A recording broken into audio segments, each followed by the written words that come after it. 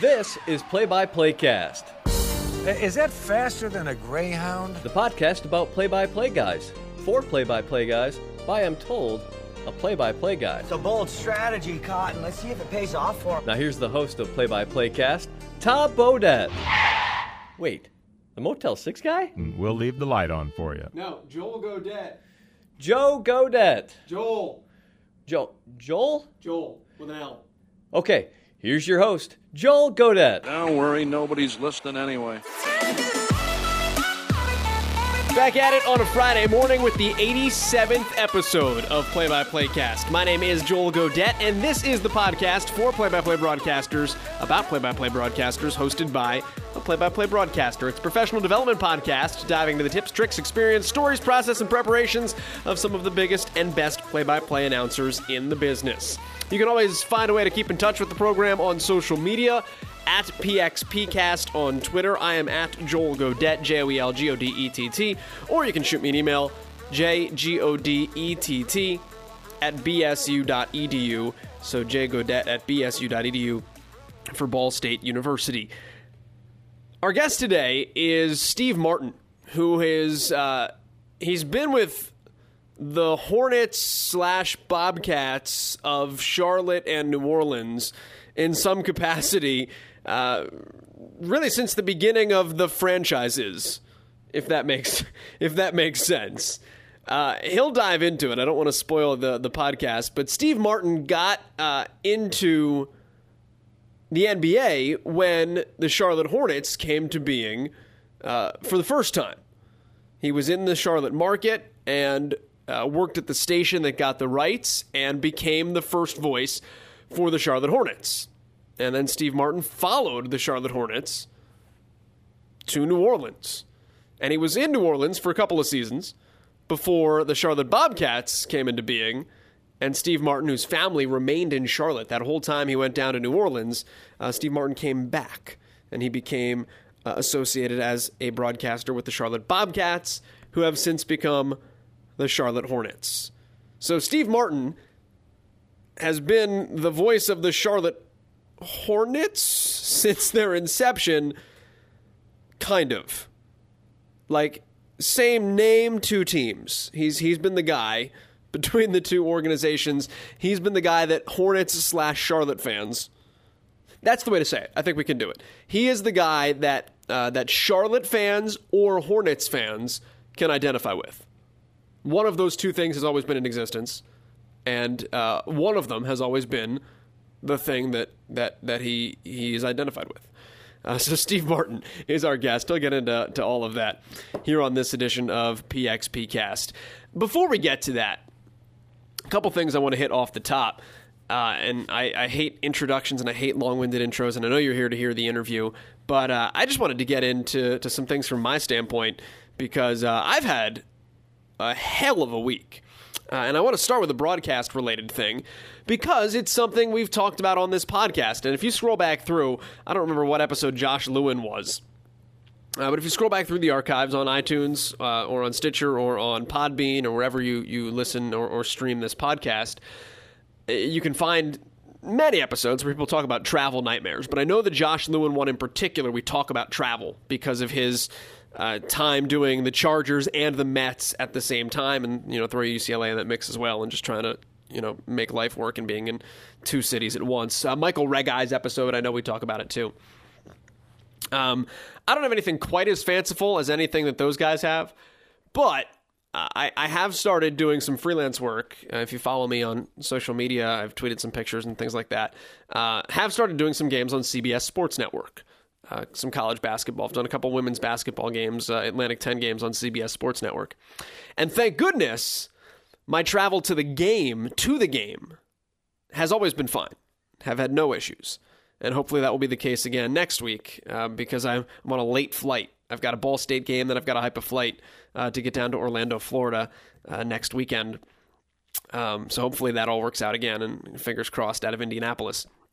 But coming home has been like an utter nightmare and disaster of epic proportions that I thought was worthy of the podcast. The first one was a couple of weeks ago. I did LaSalle at Rhode Island women's basketball, and the Providence, Rhode Island airport, while nice, is fairly small. I was on one of the later flights out. Did the game. It was an 11 a.m. tip. Gave myself enough of a buffer. Like, there were some earlier planes, but I didn't want to push it. So I got myself on like a 5 p.m. plane out of Providence. And the plane had mechanical issues. And I probably could have gotten there earlier. I had enough time to get there earlier and see if I could have made it onto the 3 o'clock flight and like stand by and got on. I probably should have. I didn't. I was like, you know what? I'm going to take my flight. Well, my flight had mechanical issues and I was going to miss my connection. I forget where. I think I was flying to D.C. I was going to miss my connection. And there was no other plane that could have gotten me home that night. So the very first time I've flown for network television, I got stuck in Providence, Rhode Island, for a whole extra night. They put me up at the Renaissance Hotel, I think. They put me at the airport Renaissance Hotel. They gave me a food voucher for $12 that I could use at the hotel restaurant, of which nothing on the menu was $12, but it's fine. We get per diem. But I just still thought it was funny. So that was my very first experience. I had to wake up. I had a 5 o'clock flight out the next morning. I did get a king suite at the Renaissance because the room they gave me wasn't made up. I walked in and like the floor was wet and had blowers trying to dry it. So the whole day was a disaster. And I had no clothing to wear the next day. So I think I flew in what I wore to the game. Like I put it back on the next morning. So that was week 1. Week 2 was this past week. It was Super Bowl Sunday. I did a game in Philadelphia. St. Joe's was hosting George Mason. And the game was at 4. It ended at 6. Again, I wanted to give myself some buffer. Worst case, game goes to double overtime. Or, I just did a Ball State game against Akron a couple of weeks ago. That was on CBS Sports Network, and it went to double overtime. And, I've never seen people cut and run faster in my life to try to get to Indianapolis to get their flight out. So I've given myself a buffer here. I figure, you know what? I'm going to fly out Monday morning. Whoops. The Monday morning after the Super Bowl, and this has nothing to do with the fact that the Eagles won and traffic and all that. The Monday after the Super Bowl this week, I was supposed to fly at 8 a.m., 8:07, to Chicago, Illinois, and then from Chicago to Indianapolis. At about 11:30 on Sunday night, I get an email, my flight's been canceled. Now, lo and behold, the flight to Chicago did fly. But the flight from Chicago to Indianapolis was canceled. So they canceled the whole thing and rebooked me. Hindsight, I would have rather flown to Chicago and driven home. That's not what happened. So I get rebooked. I'm now on a 10:15 flight to Washington, D.C., and then a 12:20 flight to Indianapolis. I have a radio show, by the way, Monday night. I do our coach's radio show with James Whitford. Have to get myself to Muncie by about 6:30. Show's at 7. Got to get myself set up. Muncie is hour 20 minutes from the airport. All right, fine. I'm going to be home by 3. Great, good. Well, we get to about 9:45, and they inform us that the plane's delayed. There's a mechanical issue. It's going to take off at about 11:30. The only problem is that it takes longer than 11:30 to 12:20 for me to get from Philadelphia to Washington, D.C. I again was going to miss my connection. So now I've had a flight canceled, a flight delayed so that I was going to miss a connection. I stayed in Philadelphia. I got rebooked, wound up on a direct flight, but it was at 3:30 or 3:15. So I leave at 3:15, keeping in mind I've been at the airport since about 8:30. I finally get on this flight. I land at Indianapolis at about 5:30. I walk in my front door at about 6:30. I did not do the radio show. I had somebody fill in for me. But my 2 network TV travel debuts have been airline nightmare. And I didn't even get Biscoff. I got the Biscoff crackers the first time. No Biscoff on Monday. It's like a punch in the gut. So, figured I would throw my 2 cents into some travel nightmares that I know we've talked about on this podcast before. One other thing I do want to talk about, and it's totally unrelated to broadcasting, and then I promise we will get to Steve Martin. And this is a civics thing, I was summoned for jury duty this week. I had to report on Tuesday. It was interesting for me because I had a broadcast on Tuesday night. I had another broadcast on Wednesday night. I got there and I said to them, I said, hey, like I'm willing to be on the jury, but I've got to be out of here by 5 because it's going to take me 45 minutes to get to Muncie. I pushed the coach's interview off to my color analyst. I was like, hey, E, if you can take care of this, great. I wound up getting there in time to do it anyway, but I made the arrangements. I was like, I'll be there. I'll set up the equipment. We'll go. We'll be good. For Wednesday, I was like, you know what? Let's make sure everything's taken care of in advance so that if it need be, I can sit down. We can tape the Open. I was on TV. Tape the Open and we can go. Show and go. Made all these arrangements in my head. But I was like, you know what? Odds are I'm not going to get picked for jury duty. So I'll go in on Tuesday. I'll be there a couple hours. Done. I'll be back at work. Needless to say, I did get selected. My first appearance on jury duty in my life, I was selected to serve on a jury this week. And the case is now over. We had our deliberations and delivered our verdict today as I record this, yesterday as you listen to this on time. So it was Tuesday, Wednesday, and Thursday of this week. And I don't want to get into details of it. But I will say there is something interesting. I think we all dread jury duty. Nobody likes getting the summons. Like, everybody hates it. And I mean, it's like, what do I have to say to get off of jury duty? It was interesting to me. Like, I'm a nerd with that kind of stuff. I thought the experience on Tuesday was fun to be able to go through and see how our democracy works. Like, I'm a government nerd. I went to nationals of YMCA Youth in Government when I was in high school. Mike Cousins from ESPN, a friend of the pod, he and I actually met for the very first time at the national convention of YMCA Youth in Government in 2004, I think 2004, maybe 2003, but I think 2004 is where Cuz and I first met before we wound up going to college together at Syracuse. So, like, to me, it was a nerdy kind of cool thing. I was all about it. But I will say, it becomes real very quickly. And if you ever get the opportunity to serve on a jury, I would say relish it, because it is neat to feel like you are playing an important part in our democratic process and to see the inner workings of something many of us never get to see. For good reason. Most of us hope to not be in court, like, for any bad reason. So, like, we're just not around it. And some of us, went to journalism school, so we see that kind of stuff. But it's been a while. It was cool to be able to see how it all happened. But I will say the process of serving on a jury, and the jury that I happened to be on, was for a very, very serious, and very difficult charge. Very difficult charge. It was without a doubt the hardest thing I have ever done in my life. And it's one of those things, you go through the jury selection process. You go through the voir dire, where they ask you all the questions. And the first question they ask you is, how do you feel about being here? And I think I responded like, anxious, nervous, intrigued, interested. And that was common. That's what most people said. But I know that I can firmly say next time I go through it, the answer will be very different. From the standpoint of, it's almost listen, I've been here, I've done this, and I don't want anything to do with it ever again. I think it was something that was good to do, necessary to do as an American citizen. I think everybody should have to do it. And I think everybody should want to do it, because I think it was cool to see. But without a doubt, the toughest, most gut-wrenching, hardest thing I've ever done. So today was an interesting week. From a broadcasting standpoint, it started with doing a game on national TV.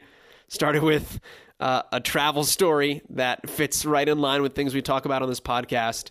And the week progressed from there to something that was non-sports related, but very serious, very important, and life-changing in a lot of ways. And is something I will never forget, for a lot of reasons going forward.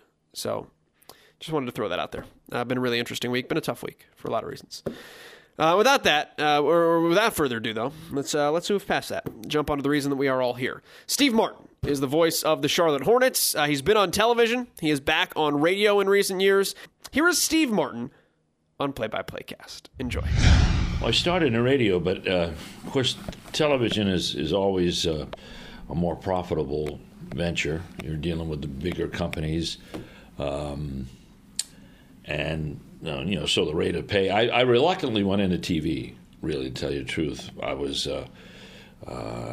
doing the Hornets back when they originated back in 1988, and then the third year of the package, I'd been doing radio exclusively, and then my boss wanted me to move over to television. So reluctantly, I moved over to television because it meant you had to. When I had hair, I had to comb it. And, had to, look fairly decent. Radio's a different animal. I could go out in a tank top and shorts.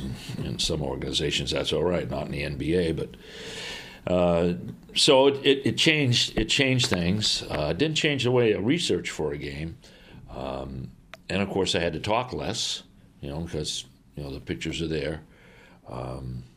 So the one thing I like, the big thing I like about radio is that baskets aren't good until I say so, because you can't see them. So you're in command of that medium. Television, you're like an usher.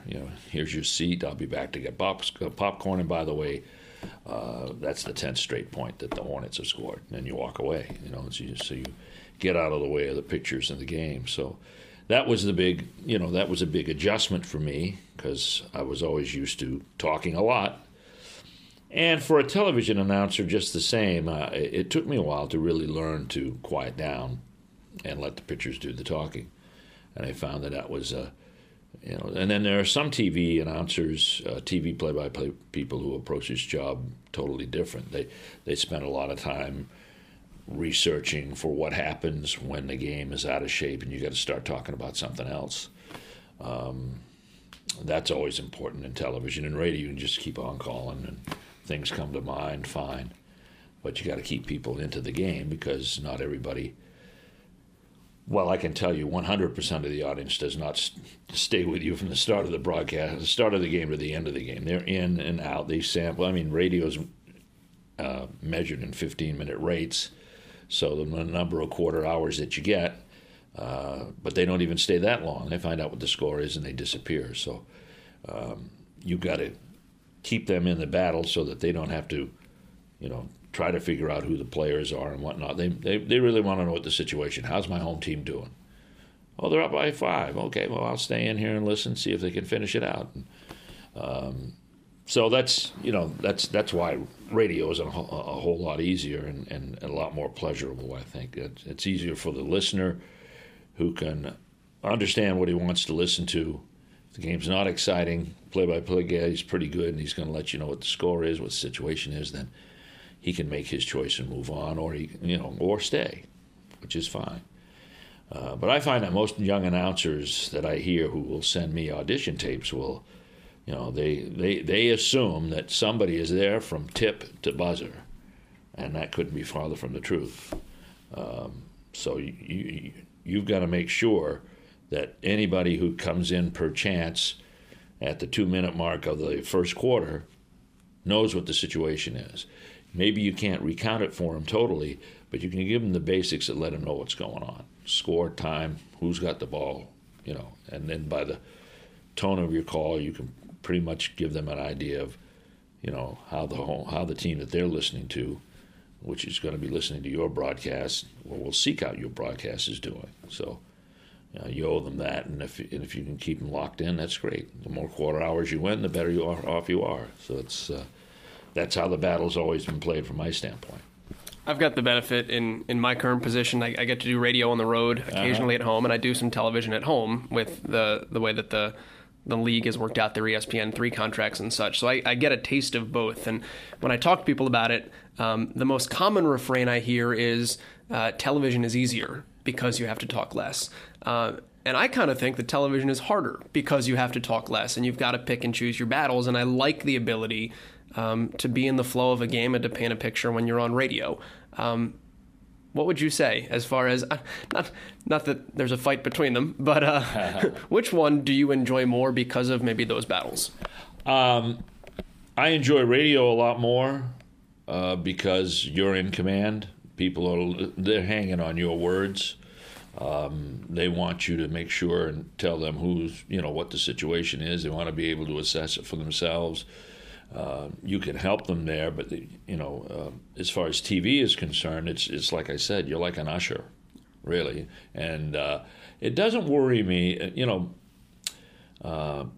Basketball games always take a pattern, really. I've learned of being 50 years in this business and 30 in the NBA that there's a pattern that establishes itself.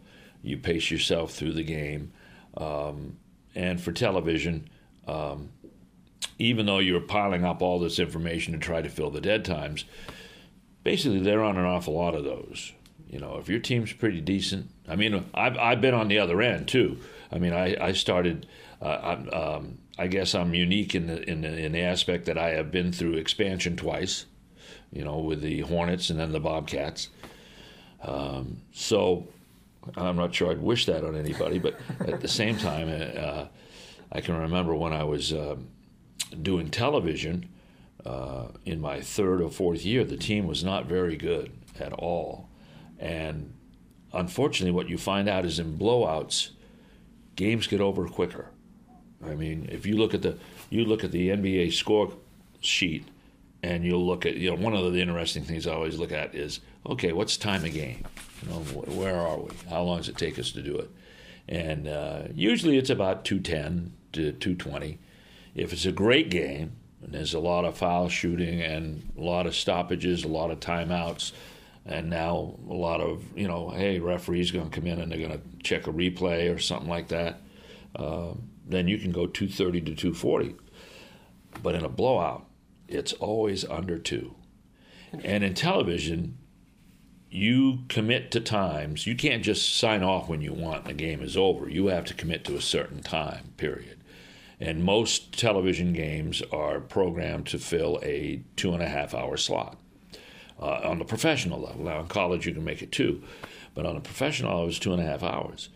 Now, if your game is a blowout and your team is getting blown out, then you're going to be down at 158, 150, something like that. The officials bury the whistle and let's get out of here, And now you're responsible. You got 32 minutes to fill because you're contracted for 2.5 hours. Your game ended at 158, and now it's a race to fill the time. I think that's tougher from a TV standpoint because you're sitting there connected to a producer who is trying to make up his own mind what he's trying to do. You're never assured that the pieces you want can come out at a certain time, like the coach. And if you're on the road and your team gets blown out, now you got to depend on the home PR guy to get you guests to fill the half-hour time, at least 2. And the Bulls were back when I got in the game in '88. Michael was just ascending, and the Bulls didn't think they had to do anything. And if you were the visiting team and you got blown out, good luck. You could ask for anybody you want. I'd ask for guys that didn't even play in the game.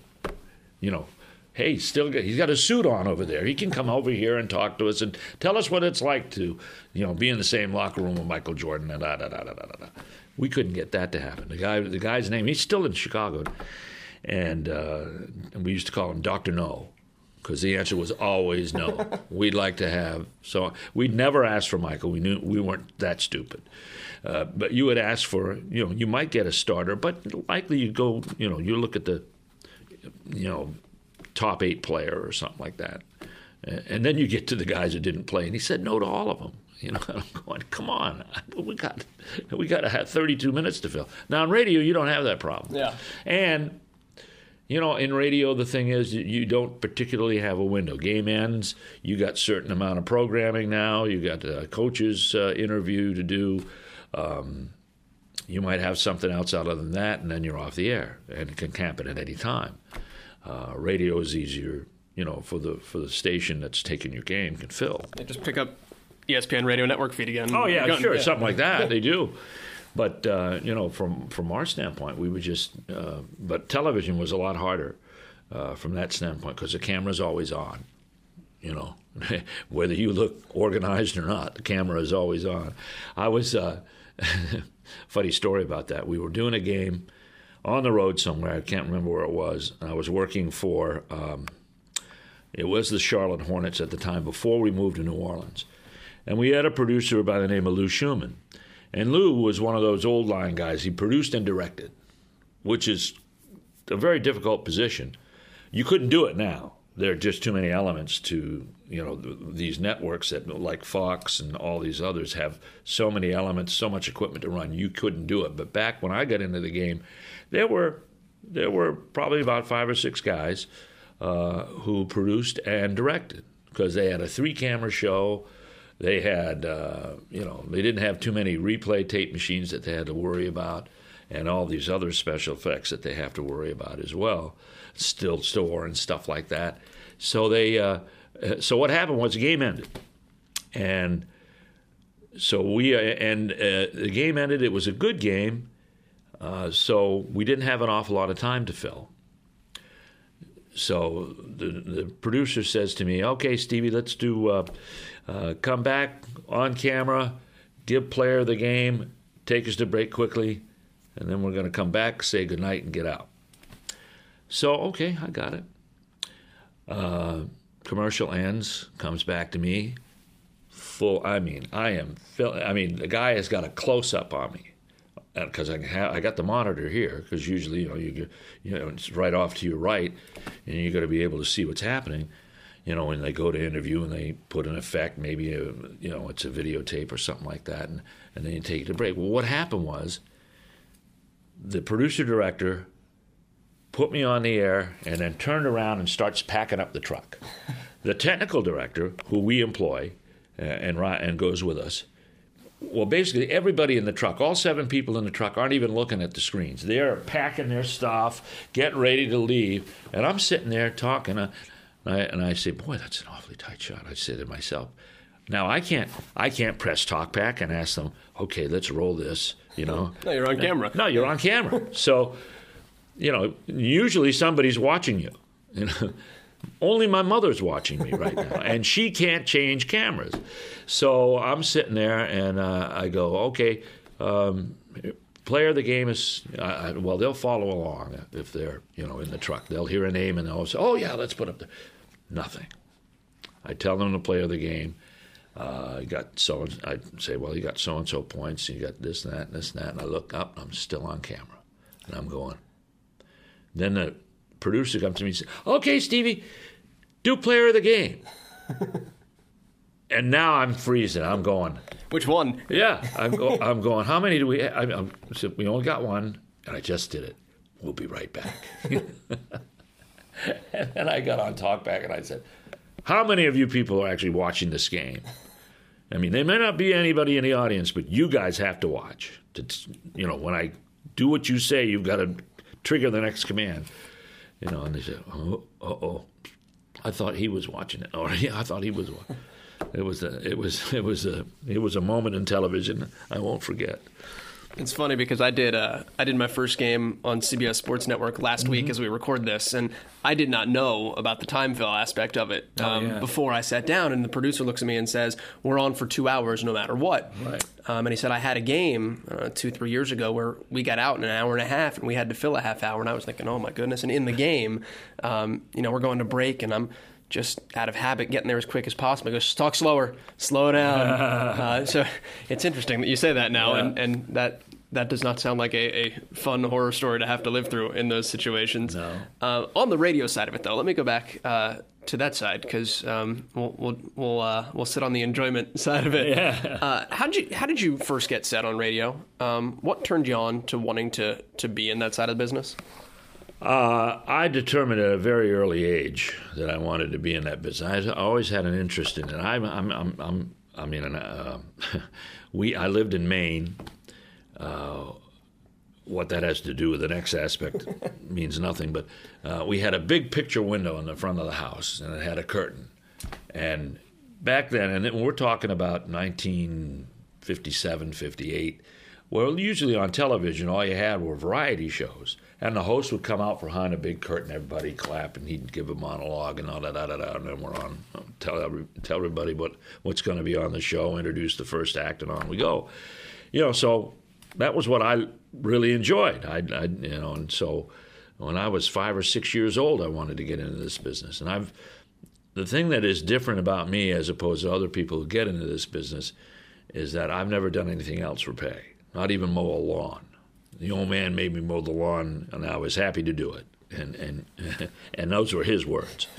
So basically what happened was I lived in a very small town in northern Maine, and in 8th grade, I don't know if they did this to you when you're in school, they usually, guidance department decides, we're going to have a career day. Well, they had a career day at my school, and of course, I was always interested about the business. I had 5 radios in my room and calendars and clocks and all that kind of stuff. And they had the list of occupations was radio and television. They're going to have the local radio general manager come in and talk to us. And well, I signed up for that. And there were about 7 or 8 of us in that group. And it was in April. And did the thing and listened to them, very, very interested. Started listening even more to the radio, and then the school year ended, and it was June 18th. School year ended. Got a call on a Monday morning, first day of summer vacation, and the guy who came to speak to us in our 8th grade class. This is the same calendar year, so I'm not a freshman yet. I'm a rising freshman, and he comes to, so he called, and you remembered I was in the class, and asked if I was interested in maybe working part-time at the radio station. Now, you can't draw talent to a station in this small a town that's going to stay there very long, because they're always, radio is, you're making those incremental steps to get out of small markets into bigger markets. So what happened is that I said, yeah, I'd love to come out. And a week later, I'm on the air. I'm on the air. At 13. I was about 15 at the time. Okay. I was late in my class. I was 5 and a half when I started school, and so here I am at 15 years old, and I'm on a radio station. I worked for 77 straight days. I couldn't get enough of the place. This is what I want to do, and. So I went through high school. What they have you doing for 77 days? On the air. Well, I mean, they had news, sports, music. Music, everything. Okay. We're talking about a station in northern Maine, up by Baxter State Park in northern Maine. It's out in the middle of the woods. And they had 2 guys. The station was on from 6 a.m. to 10 p.m. They had 2 guys working the station, 8-hour air shifts, if you can imagine that. And then after they go out and do their air shifts, they'd have to go sell. So the guy from 6 to 2 is out selling till 4, and then coming back to the station and producing the spots, and then the next morning he's got to get up and do it all over again. So they needed somebody. What they had me do was come in at noon, and I was on the air from noon to 3. Then I would come back at 7. We were a Red Sox affiliate. And the Red Sox would always start at 7:35. And so I would go on the board at 7 and stay as long as the game was on, or 10 o'clock, whichever came first, and sign the station off. And that's what I did for 77 straight days, and I loved it, every minute of it. It helped me become a bigger Red Sox fan, because I started in 68. It was the year after the Impossible Dream. And the Red Sox have never been really that bad. They've always been, I found it interesting. In 1967, the opening day of the 1967 season, when the Boston Red Sox won the World Series, the 3rd home game of the season, they had 417 fans. Now, this was a franchise that was just terrible, just awful, for years and years and years. And then all of a sudden in 67, boom, and they're sold out all season. And they've been sold out all season ever since that year. So I went to work in 68. And and they had a great broadcast team, so that piqued my interest even more. And that's what I did all the way through high school. I eventually got some days off. Went through high school, and then the station got sold my senior year. And the guy came in, and he thought, well, I can get some big talent in here. He got guys out of broadcast school came in, and some could do something, some could not. And he said, well, I don't need, thanks for being here, but I'm going to go with these guys. So they cut us down to about one shift a week on Sunday afternoon or something like that. And so I decided, my senior year in high school, go out for football, and maybe this is probably a profession that I can't do the rest of my life. So now what do I do? Then I went away to college, and they had a college radio station, and they said, look, we need guys who have experience, who've worked in radio. Keep the station on over the weekend. We're going to pay, $1 an hour. And I said, hey, that's beer money. Fine. It's great. And I worked for about 3 weeks and went in to see where the paycheck was, and I saw this statement, this announcement posted up there, and they said, we've decided to dedicate the pay that we were going to pay you guys to more equipment. So you're not getting paid. Then right next to it was a job opening for a commercial station 12 miles away. And so I said, well, all right, I'm going to go down there and see what's going on. Seems like they should have placed the not getting paid sign in a better spot than right next to the here to go to get paid sign. Yeah, they should have. And I went down, and it was about the same deal. I went on the air, and they liked me, so I worked nights, the first weekend nights. Then I worked on Monday night, and one of the guys from the station went skiing, and he found the guy who called in sick that I was working for, and he was out on the ski slopes. Told my boss, he got fired. Next thing you know, I'm working 6 nights a week as a freshman in college, and that's how it went.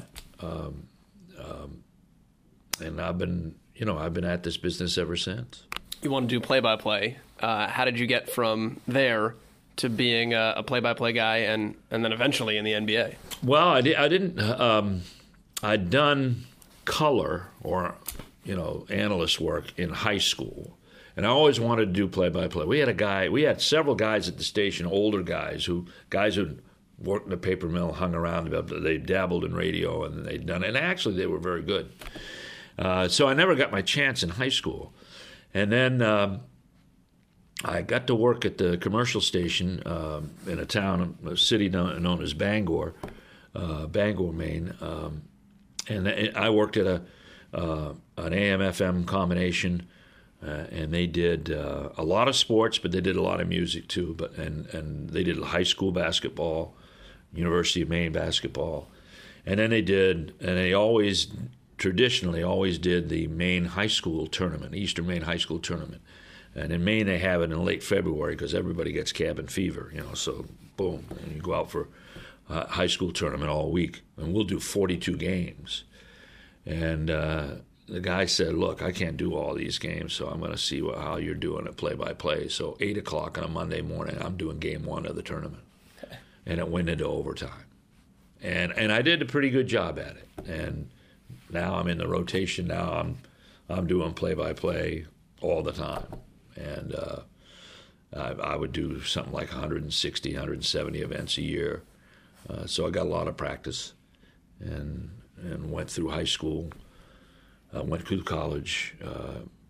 Then they gave me a full-time job and moved me into television as well as radio. I do a radio shift in the afternoon, or I do middays. I do 10 to 2 on the air, 2 to 4 in production, and then from 4 o'clock I do television sports. So go out with a photog, do a story, edit it, and go on at 6. And then at 6:30 my day was done. So did that for about 10 years. And then I was looking, I sat there and said, well, I want to stay at this station the rest of my life. I know they're happy with me, I'm happy with them, but I can't advance anymore because I'm running into my boss, who's still on radio in Bangor, Maine, at that station. Stop it, really? No, he still is. So it's a good thing I left. And I was looking for a job, and they had a radio job, do a sports talk show, Davidson basketball, and do morning sports or afternoon sports. And it was at WBT in Charlotte, 50,000-watt blowtorch. So I applied. I got interviewed for the job. I wasn't their top selection. Their top selection pulled out, so they hired me. And now we're in a whole new world now. And got that job at WBT. And then I was working morning sports on television. And we had a terrible thing happen. A guy who'd been on the station since the TV station signed on in 1949 went out one night, got in an auto accident, and died. And this was in the early days of having morning news, sports, and weather on television. And it so shocked the station that they just suspended it. And I was getting ready to, and they had taken away our play-by-play for Davidson because it wasn't making much money. So I'm sitting there doing, I'm doing sports reports, and that's it. And a talk show that I don't like doing. And so I said to my wife, I said, okay, we've been here 2 or 3 years, and maybe we do belong in Maine, so let's go back. I had my hand on the phone, and the station in Charlotte had changed general managers, and as I'm getting ready to call my old boss in Bangor, Maine, and go back, and the phone rings. It's the new guy in Charlotte. He's from WMAL in Washington. He's taken over WBT as general manager. And he says, Steve, I know that you might be a little disenchanted with the way things are going, but I would ask you to stay 1 week until I get there and you and I have a chance to sit down and talk. And I told my wife, and she said, why don't you stay a week, see what happens. So I did. Good thing I did. He said, look, a lot of things are going to happen. Professional sports is coming to this market. I don't know how it's going to get here, but there's a lot of rumors that it's coming. Either the USFL, which was active at the time, or maybe even something even bigger. As it turns out, about a year and a half later, the NBA is eyeing that market. And my boss, Tony Renaud, is saying, hey, we're going to be in the middle of it. We're the 50,000-watt blowtorch. We're the station they can't ignore. They got to be here. And sure enough, they were. And the guy and Tony told the Hornets, yeah, we're going to do the games, but there's one stipulation. My guy's going to do it. That's it. No search for an announcer. You've got him. Otherwise, take it to a 1,000-watt daytime station and see how you do. So you got all the cards. Yeah, I had all the cards, and I had a GM that really believed in me, and then and that was it. Bang. The NBA comes, I got it. And I've kept, I've always had a philosophy that goal number one is to shoot for a job, major league play-by-play. And goal number two is to keep number one as long as possible. And this is my 30th year and 50 years in broadcasting. So, when I'm 65, and it's probably close to time to, moving on. My wife's waited around for 42 years. I hope she likes living with me and seeing me around every day. But that's how it's gone. Let's talk about the keep it as long as possible side of that, because obviously the NBA leaves town, and you've probably got a decision to make in there. Walk me through the process of your job leaving and you deciding to go with it, leaving your family behind for a couple of years. Yeah. And then and obviously the Bobcats coming to town had something to do with it, I imagine, but then the inevitable decision to come back to Charlotte.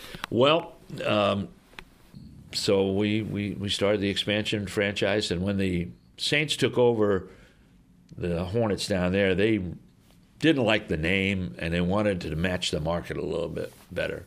And they decided to change their name to Pelicans, and they asked if we wanted the Hornets name back rather than turn it back into the league. And the league okayed it, and so the second rebirth of the Hornets was made, and we got it back about 13-14 season, so it's in its fourth year. The craft itself, what makes a good announcer? What makes a good basketball game on radio when you turn one on?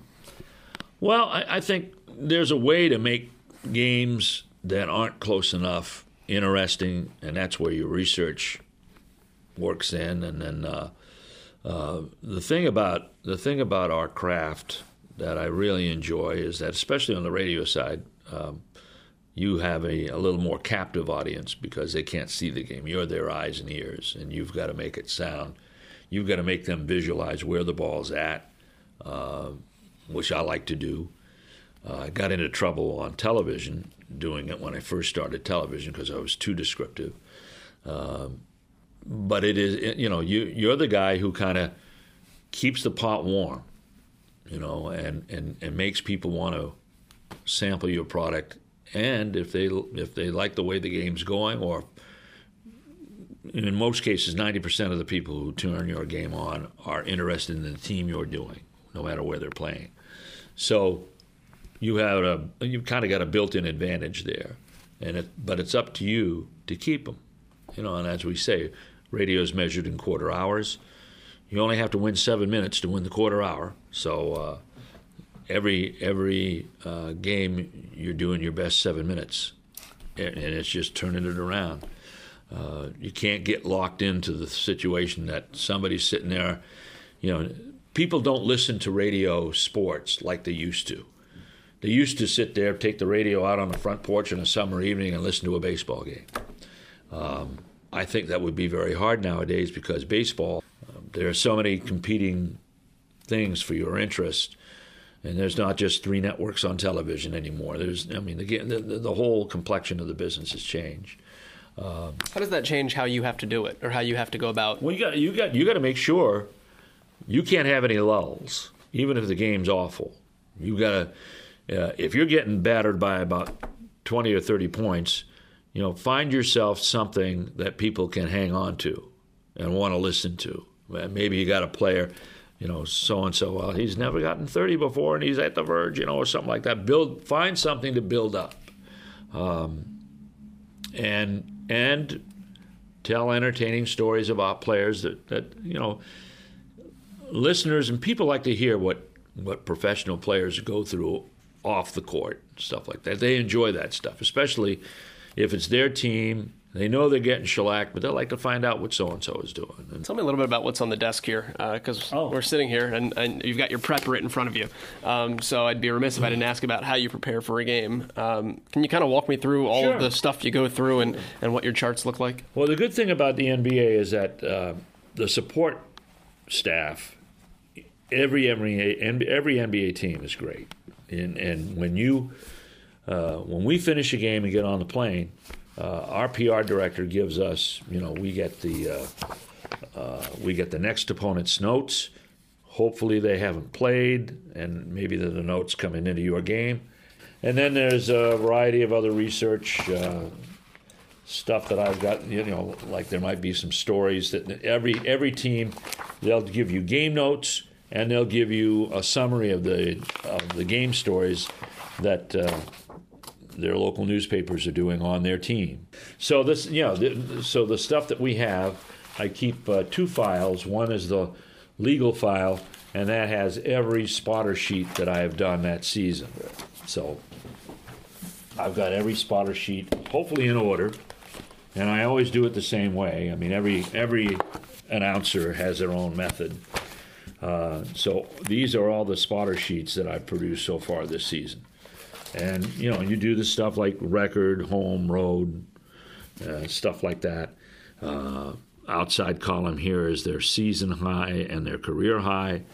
And then we have the player basic information. We want the field goal percentage, the free throw percentage, the rebound average, the assists and blocks and steals, and then their scoring average. Then we have a little part of the shell here to talk about trends with each player. I always like to, how many 20-point games does he have? 30-point games, 40-point games, so on and so forth. And then if there's a trend that's going on, well, last 6 games, this guy is doing, especially if it's something above his scoring average. And then little notes that are important to the rivalry. And then there are other notes. Another thing that I'm watching is, Kemba catch Dell Curry, not only in three-pointers, but in all-time points. You've been more than generous with your time, but I want to ask you one thing before I wrap this up with you as well, because I think your job title is a little more unique than a lot of guys in the NBA in that you're also the director of broadcasting. Right. So you have your hands on all of the operational side of things. A, how unique is that in the NBA? And then B, what else does that require you to do other than just prep and show up and call the game? I would think that it is. It's not necessarily unique. You probably find anywhere from a third to a half of the guys who are in my position also are doing other things with the team.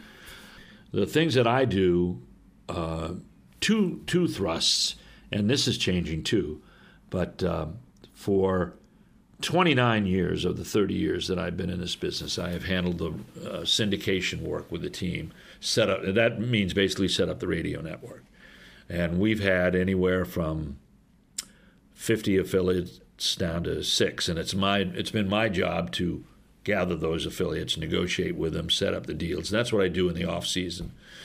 And I'll go all over. I used to go all over North and South Carolina and Southern Virginia and even over into Tennessee when I was building networks of 50 to 60 stations.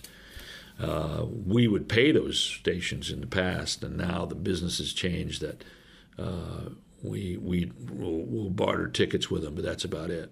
So the number of stations has gone down, and they really don't work at being your affiliates anymore. They treat you like they treat any other syndicated programming that they're taking, whether it's a talk show or whatever. We kind of like them to participate with us, help us promote. We'll help them with free stuff to give away to their fans to keep them interested in tickets and whatnot. And tickets they're a valuable commodity to us, especially if your team does all right and you're building up. So I've gotten out of that. I've dropped that off. The other responsibility that I have is really to act as somebody that the TV producers can complain to about your facilities local for television. Because what television does is that they have producer, director. They'll have a guy who runs. He will run all the graphics.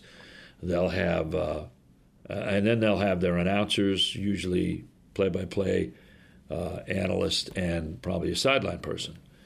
So there's a 6 or 7 person crew, but they're going into a building that's not their own every night, and they're working with a crew of about 11 or 12 other people, technical people like camera people and other stuff, utilities, ADs, other technical people that are helping them put that broadcast together that they don't know. They have to go in and acquaint themselves, and for the next 10 hours, this is my crew.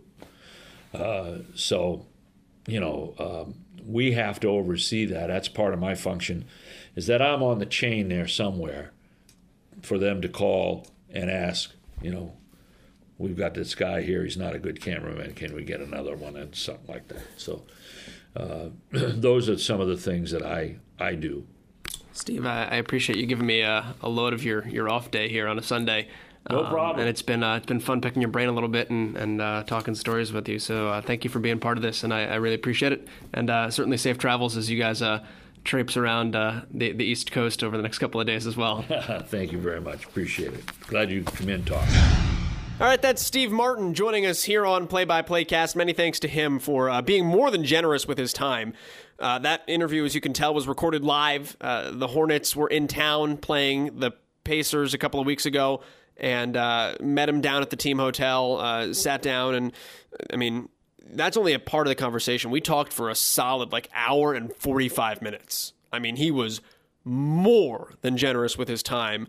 And it's not lost on me. I'm super appreciative of him for doing that and taking the time, as I am with everybody who is a guest on this podcast. But I won't keep you guys for much longer because of that. We've run over on time, and I was long-winded in the beginning. So let's jump to next week. We are off for 7 days. Joe Tate, however, will be our guest next week. I'm super excited for this one. We've already taped the interview. I did that last week. Joe Tate, who many people talk about as being kind of the gold standard for basketball play-by-play. Joe Tate is our guest on this podcast next week. I am psyched. I hope you guys are as well. Until then, so long. They're playing the Marshmallow, so we are out.